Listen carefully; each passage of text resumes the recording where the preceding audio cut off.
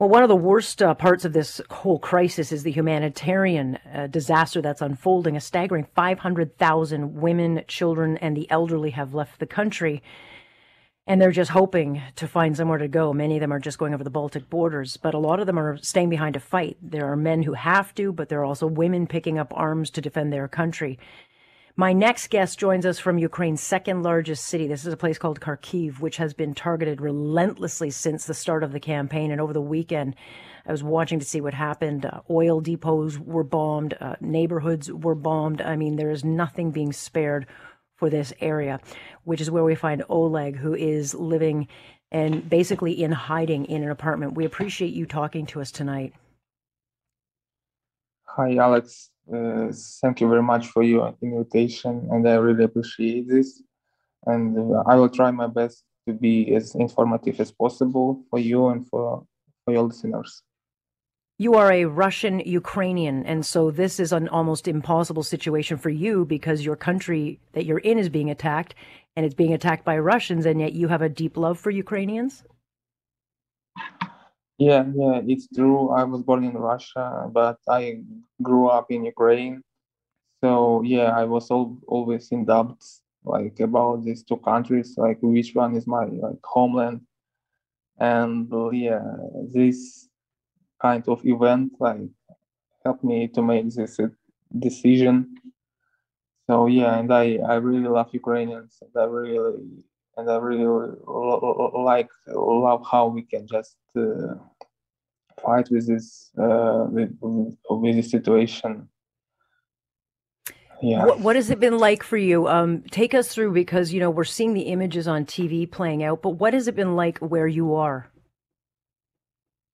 Yeah, it's pretty dangerous right now. Like just previously, Russians they just try to attack all areas around the city, and we had some battles near the city.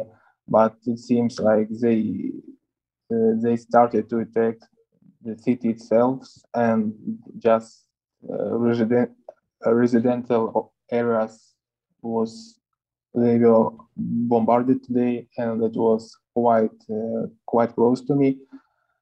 And like the point of Vladimir Putin when he said that we are just attacking some strategic places, like I don't know, but in effect, I can see that they are bombarding everything, and like normal casual people have been affected. And yeah, this is our reality right now. You have been filming what's going on. Essentially, you're in hiding because if you're found by Russian troops, you could ultimately pay with your life. What are you going to do? Are you going to try to flee? What are your options at this point?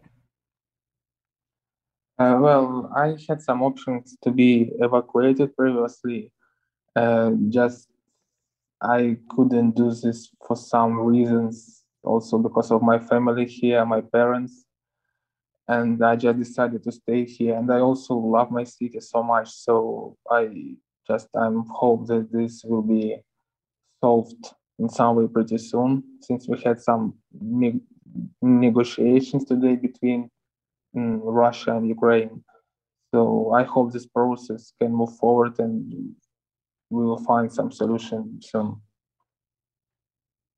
The president of Russia, Vladimir Putin, continues to bomb, and he's not just bombing or fighting in the outskirts of Ukraine. He is bombing neighborhoods, schools, hospitals, communities. We don't know what's going to happen with this. Is there a sense of optimism? I mean, we're seeing the images of Ukrainians fighting and holding back the Russian fighters. Is there optimism, or is there a feeling that ultimately Putin will win? Honestly, I don't know what's his purpose, since like I believe that actually they try to make this like less bloody, uh, but it seems to me like their troops they are I don't know not so experienced as ours. They are sending like 20 years old boys, and when we Mm. had like our experienced soldiers, and they just pretty easy deal with their troops. and like we have this kind of advantage of, since it's our like our home city, and our Hmm. soldiers, they know this pretty well.